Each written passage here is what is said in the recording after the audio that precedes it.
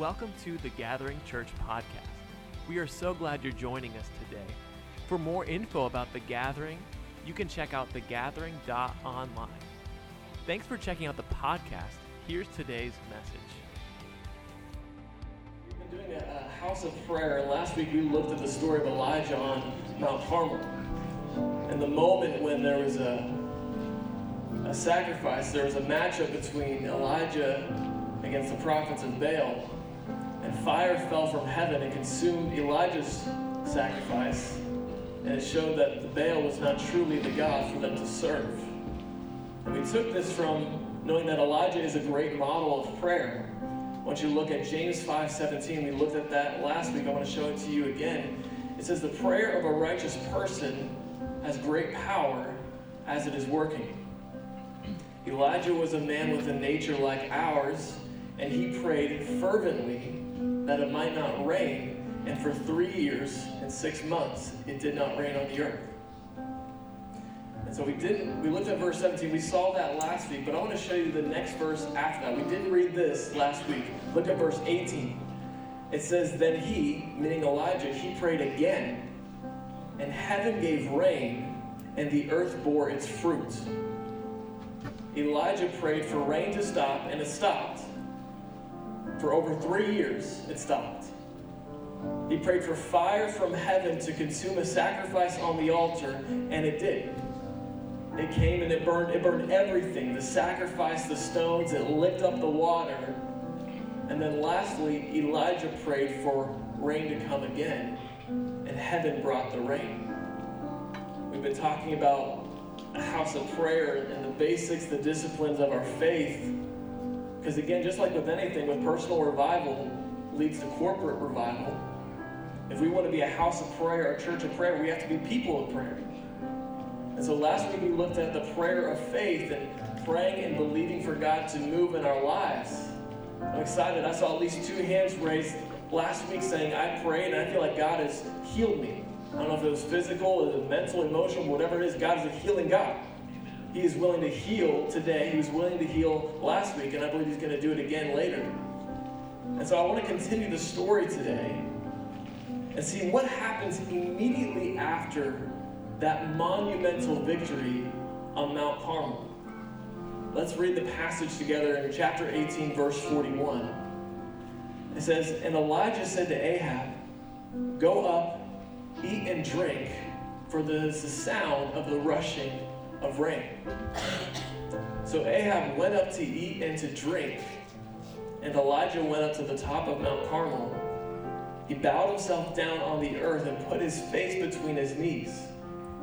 And he said to his servant, go up now toward the sea. And he went up and looked and said, there's nothing. And he said, go again 7 times. And on the 7th time he said, behold, a little cloud like a man's hand is rising from the sea. And he said, go up, say to Ahab, prepare your chariot and go down, lest the rain stop you. And in a little while the heavens grew black with clouds and wind, and there was a great rain. And Ahab rode and went to Jezreel, and the hand of the Lord was on Elijah. He gathered up his garment and ran before Ahab to the entrance of Jezreel. This is quite an odd series of events that takes place following a victory that dethrones a false god of Baal and announces to all of Israel that Yahweh is the true God. And today we're going to follow up the prayer of faith as the fire came down and consumed the sacrifice with what takes place leading up to the answer of prayer of rain coming back over the land of Israel over time. That took time. That prayer 7 times. It was prayers of perseverance. And today's message is entitled Determined Prayers. Determined prayers. The story of Elijah is important for us because we see in one instance, one story, we see God answer prayer immediately, and then we see Elijah have to pray 7 times in order to receive the answer to the prayer. Sometimes we get the answer right away. Sometimes we have to persevere in that prayer. Let me pray over the message before we get into it. God, we thank you for today. And God, I pray that these people don't need my words. They need your words this morning. So I pray that you would speak to them through the word of God. We thank you that you are in this room. Your presence is felt, and you're going to continue to move. We give you all the glory, all the praise. And in Jesus' name we pray. Amen. Amen. Thanks, worship team. Give it up for the worship team as they transition. I think a great job leading us. So we're going to be looking at this passage that I just read to you, verse by verse, with determined prayers. Let's read that first verse again. Verse 41, it says, Elijah said to Ahab, "Go up, eat, and drink, for there is a sound of the rushing of rain." There's the sound of the rushing of rain. So Elijah's saying, Ahab, you can go and enjoy the feast. Go ahead and eat and drink. The rain is coming. The drought's over. Elijah knows the drought is over because he knows the purpose of the drought has been established. It was to defeat the worship of Baal. Remember, Baal is the god of the fertility of the land, of lightning and thunder. He could not provide rain. Yahweh could provide the rain. So when the enemy of Baal, when the prophets of Baal were being defeated, the drought could be over. And then it says, I hear the sound of the rushing of rain. The sound of the rushing of rain. I decided to look at that sentence. And I went to the Hebrew. If you look at the literal translation of what the Hebrew words mean, it actually means the sound of the roar of a heavy shower. The sound of the roar of a heavy shower. In the Hebrew, that's only 3 words. The first word in Hebrew is the word kol. Q-O-L, kol. It means there is the sound. Do you know the first time that the word kol is used in the Bible? It's back in the very beginning of time. Genesis chapter 3 is the first time we see the word kol used in the Bible, and it was used to explain when Adam and Eve heard the sound of God walking in the garden. You see, in the natural, it was just the sound of water. I think in the supernatural, what it means is it was the sound of the beginning of a movement from God. God was moving in response to the prayers of Elijah and restoring the land. So the first Hebrew word is kol. The second word is hamal, which means the roar. It can mean the roar of a sound of a crowd, but it can also mean, the word can be taken to mean abundance. And I'm wondering, I don't know this for certain, I'm wondering if you could take that to mean the sound of the roar of a heavy shower to mean the sound of a move of God, the God of abundance for the people of Israel. And I wonder if Elijah was saying, I hear the sound of a move of God that's going to bring prosperity over the land, and he was believing and hearing less about his natural ears, and he was hearing with his supernatural ears, believing in faith and being in tune with what God wanted to do. Because if you look later in the passage, you see the rain isn't there yet.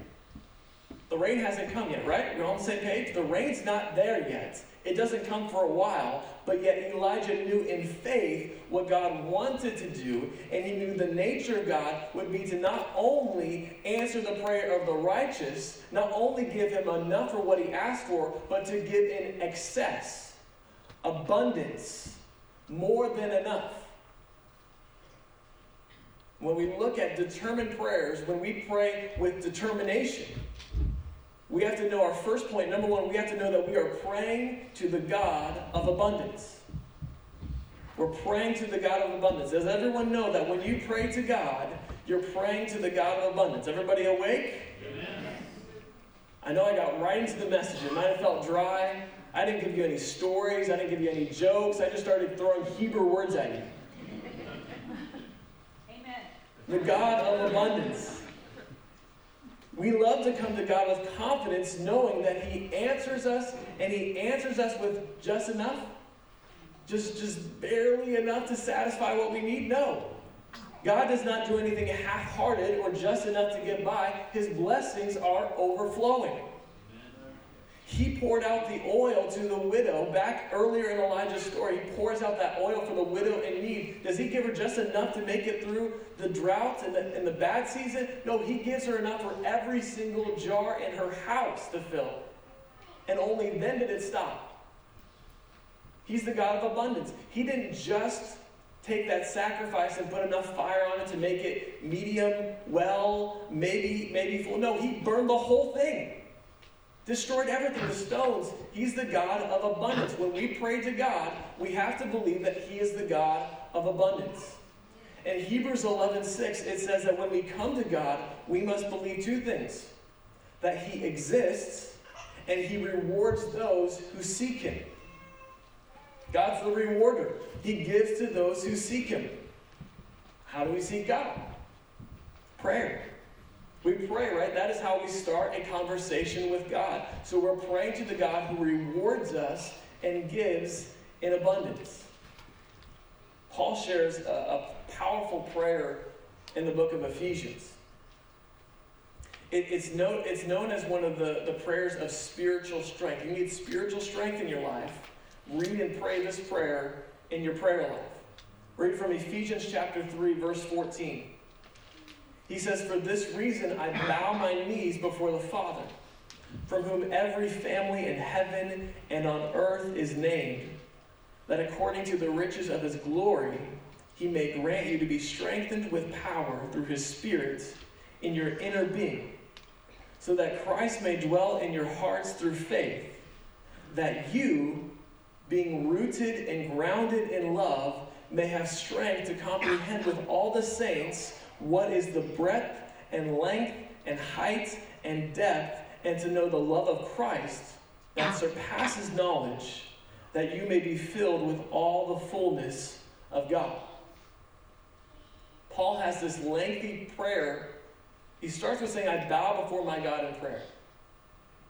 You know that you can bow before God? That's a model, that's a posture of prayer in the Bible. It's not the only way that you have to pray, but it demonstrates humility before God. Saying, "I'm coming before you on my knees because your ways are higher, you are greater to me." Paul begins his prayer saying that, and then he says, through the power of the Holy Spirit, if I could sum up that whole prayer into one sentence, he is praying for strength through the power of the Holy Spirit to have a love that goes beyond our human understanding. That's what that prayer is. Let me say that again. That prayer, boiling it down, it's a prayer for strength through the power of the Holy Spirit to have love for others that surpasses our own understanding.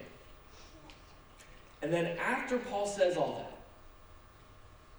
the reason he's able to pray this prayer in faith is the next two verses. Read verse 20 and 21. If you didn't pay attention to the last two verses, pay attention to this one. This is how Paul says that I'm praying. I'm praying to him who is able to do far more abundantly than all that we can ask or think, according to the power at work within us. To him be the glory in the church and in Christ Jesus throughout all generations, forever and ever. Amen. We can ask for strength because we are asking the one who is capable of giving us more than anything that we can think or we can ask. If you can believe that God is going to move, he can move, and he can do beyond what you think. Just remember that next time that you want to pray, but you're having doubts that God's going to answer. Anybody else have doubts that God's going to answer when you're praying? You're like, yeah, I want to believe for that family member, but man, I've seen them go through so many rough things. I don't know if I can pray that prayer, believing they can come back to God again. My finances are a mess. I don't know how I'm ever going to get out of debt at this point.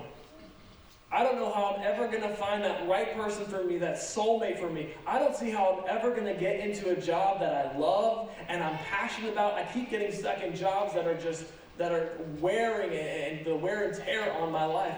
If you can believe for it in God, if you can fathom that He can do it, He can, because we serve the God of abundance. Clap if you believe today that you serve the God of abundance. Use that prayer in Ephesians in your prayer life.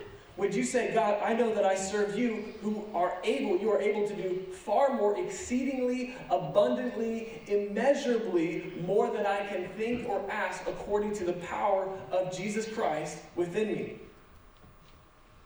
We pray to God. We serve the God who gives more than enough. That is why Elijah was able to say, I hear the sound of the roar of a rushing rain.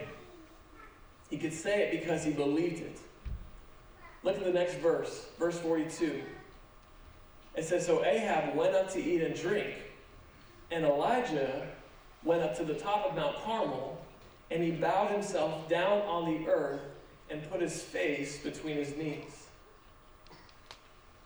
So Elijah's coming off an incredible victory. He climbs to the top of the mountain, gets away from everyone, and he bows down to the earth.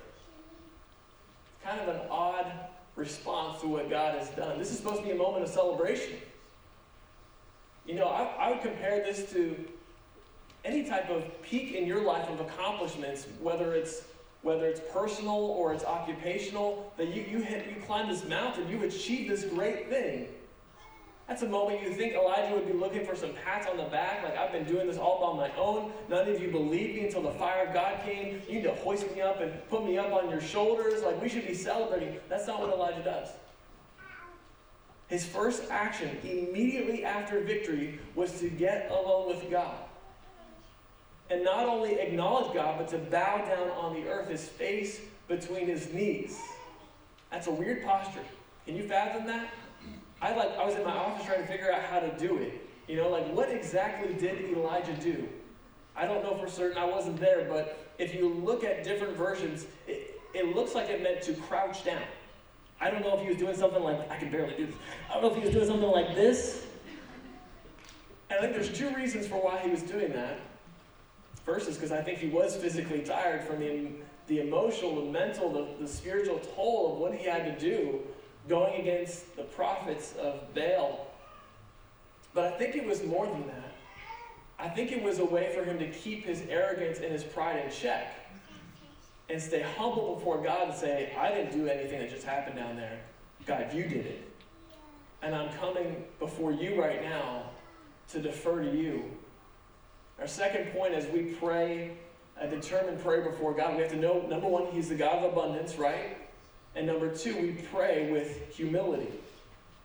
We have to come before God with humility. Elijah was wise enough to get away from the distractions and bow down before God. Bowing down in humility. There's multiple times in the Bible you see the physical importance of bowing down and kneeling in prayer. Now, this is not considered the normal posture of prayer in culture, okay?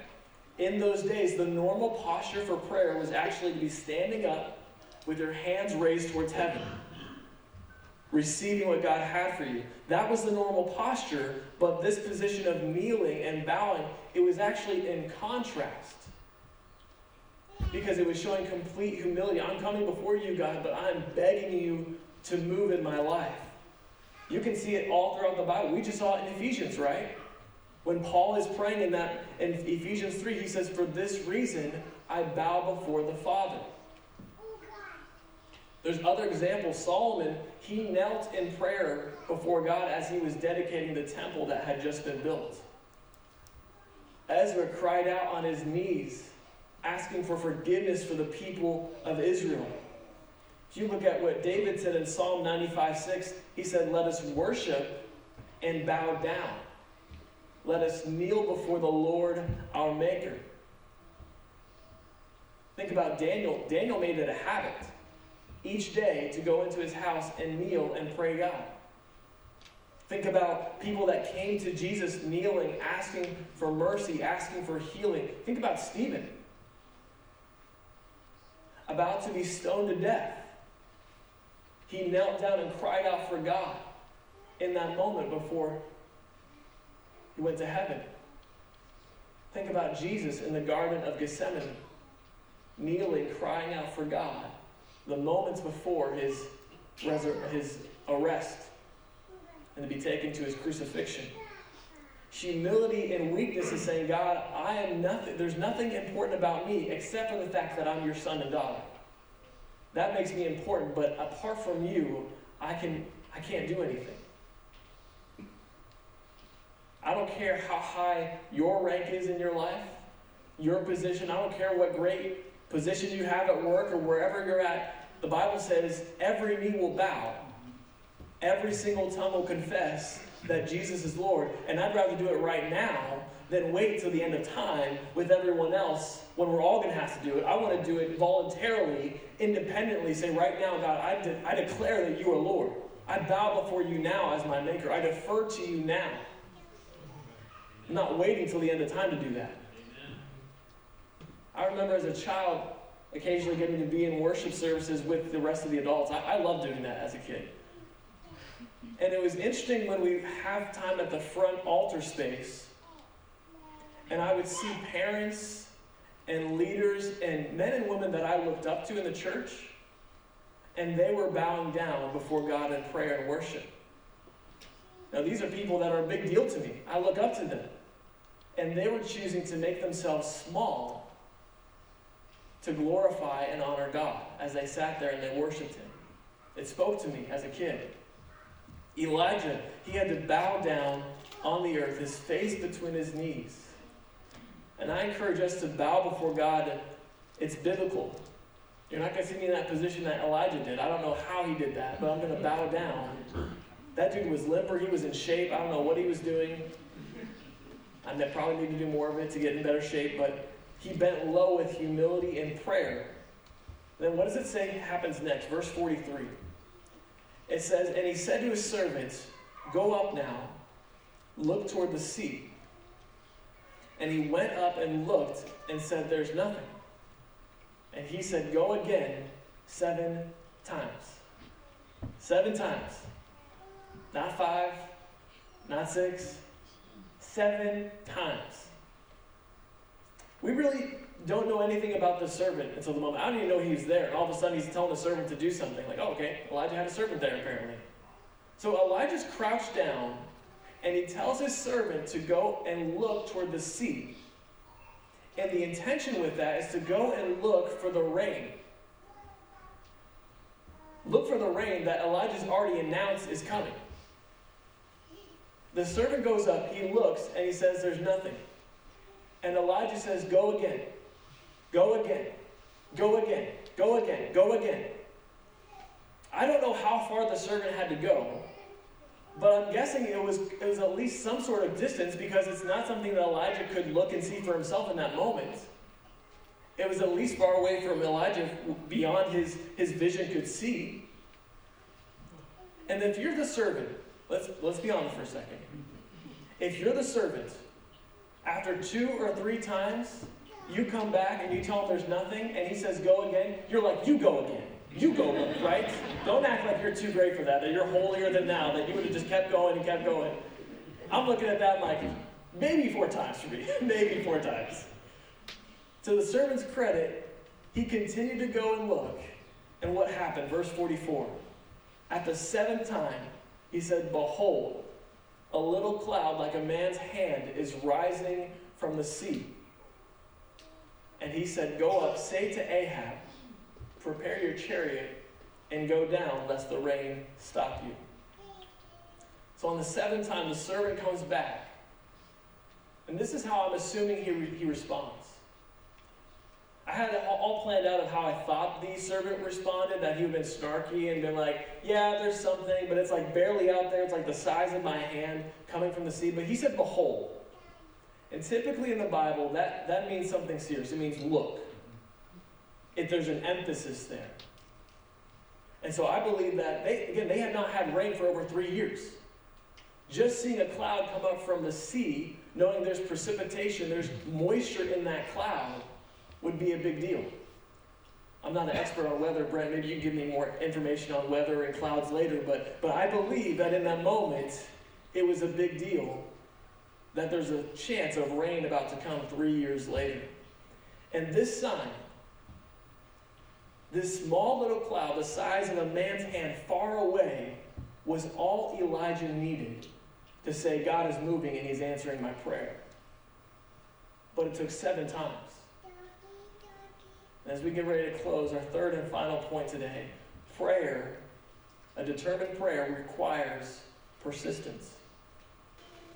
We have to be persistent. We have to persevere in prayer. What if Elijah had chosen after 4 or 5 times to stop sending the servant? What if the servant had said, I'm not going anymore, I'm not doing that? What would have happened? Maybe God would have been faithful to his word anyways. I don't know, but the fact that Elijah, how many times do you think it would have taken for Elijah to say no, to stop going? I'm just curious. These are the things, I don't know what you think about when you read the Bible. These are the things I think about when I read the Bible. Like, how many more times would Elijah kept saying, go up again, go look again, do it again? It was persistence in prayer. When we pray, we have to be willing to pray repeatedly, continually, to ask God for the things that we need. It's awesome when God responds right away. Right? I'm not going to lie to you. That's the most powerful. It's like, yes, thank goodness I didn't have to keep going. God answered my prayer. But what happens when in a moment of passion we get excited for something and we pray for it and then we don't see it and then we don't pray for it again? Where's our perseverance? There are some things that I believe we will only see as we continue to come to God in prayer. And I want to illustrate that for you. Worship team, come join me. I want to show you a quick parable as we close today on what Jesus said, a story of perseverance. Read with me from Luke chapter 18. Verse 1, it says, he told them a parable to the effect that they ought always to pray and not lose heart. He said, in a certain city, there was a judge who neither feared God nor respected man. And there was a widow in that city who kept coming to him and saying, give me justice against my adversary. For a while he refused. But afterward he said to himself, though I neither fear God nor respect man, yet because this widow keeps bothering me, I will give her justice, so that she will not beat me down by her continual coming. And the Lord said, hear what the unrighteous judge says. And will not God give justice to his elect, who cry to him day and night? Will he delay long over them? Tell you, he will give justice to them speedily. Nevertheless, when the Son of Man comes, will he find faith on earth? I don't know about you, to me this is not a familiar passage. And I'm familiar with the parable of the prodigal son. I'm familiar with the parable of the farmer who sowed the seeds. I don't know a lot about this parable. But Jesus explains the reason for this parable in the very first verse. What does it say? The very first verse, it says, the parable to the effect that they ought always to pray and not lose heart. What this parable is all about is saying, do not give up. Be determined. Because if a widow could continue to pester and bother a judge for justice for her in her situation, and that judge would eventually give in. He didn't love God, it says. The judge didn't even care about people, probably in the wrong occupation, right? But this judge, not a good judge, not a good person. And yet he was willing, because she continued to pester him, gave her what she was looking for. How much more do we serve a God who loves us as a good Heavenly Father and desires to give to us? If we continue to ask Him, He will give what we are needing and what we're seeking for. It says at the end of that passage, nevertheless, what do we need? when the Son of Man comes, will he find faith on earth? I'm asking you today, do you have the determination, the resilience, the persistence to continue to seek God, that when you don't get that answer to prayer the 4th time or the 5th time, that you're willing to continue to seek God in prayer? We can't allow discouragement to prevent us from continually asking God, seeking God, knocking. The Bible says he will open up the doors for us if we will knock. So today I'm wondering, is there anybody that's willing to bombard heaven with your prayers again? Because let's be honest, some of us have lost heart. Do you think every single prayer that I answer gets prayed right away? You think there are things that I've been seeking God for and I've found all the answers? I wish I could say yes. But it will only come as we continue to seek God, search, knock, ask, pray. Some of us have lost heart, and I get it. Maybe you've had that prayer where you've started out the beginning of your day, or you're ending your day in prayer, and you're praying different things to God, and you get to that one prayer request that's been on your mind that you've prayed to God multiple times, but you've had that doubt that says, what's the point of praying that again? God's already heard it 1,000 times. Why should I pray it again? His word says for us to keep seeking. Ask a 7th time. Ask 100th time. Ask 1,000th time. One more time. We're going to close with this, and then we're going to go into worship. There's a quote from C.S. Lewis from his book called The Screwtape Letters. I don't know if you're familiar with C.S. Lewis. This book here is very unique because it's a book written from the viewpoint of a demon.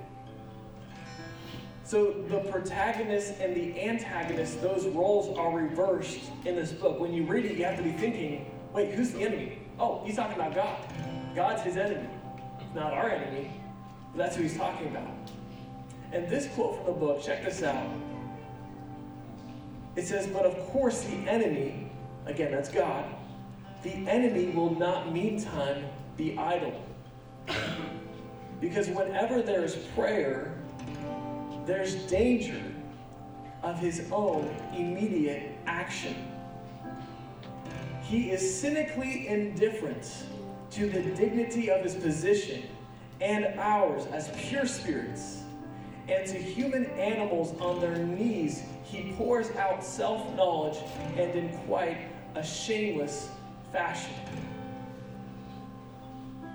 I love that. Favorite thing, whenever there's prayer, there's danger. I'm just going to stop there.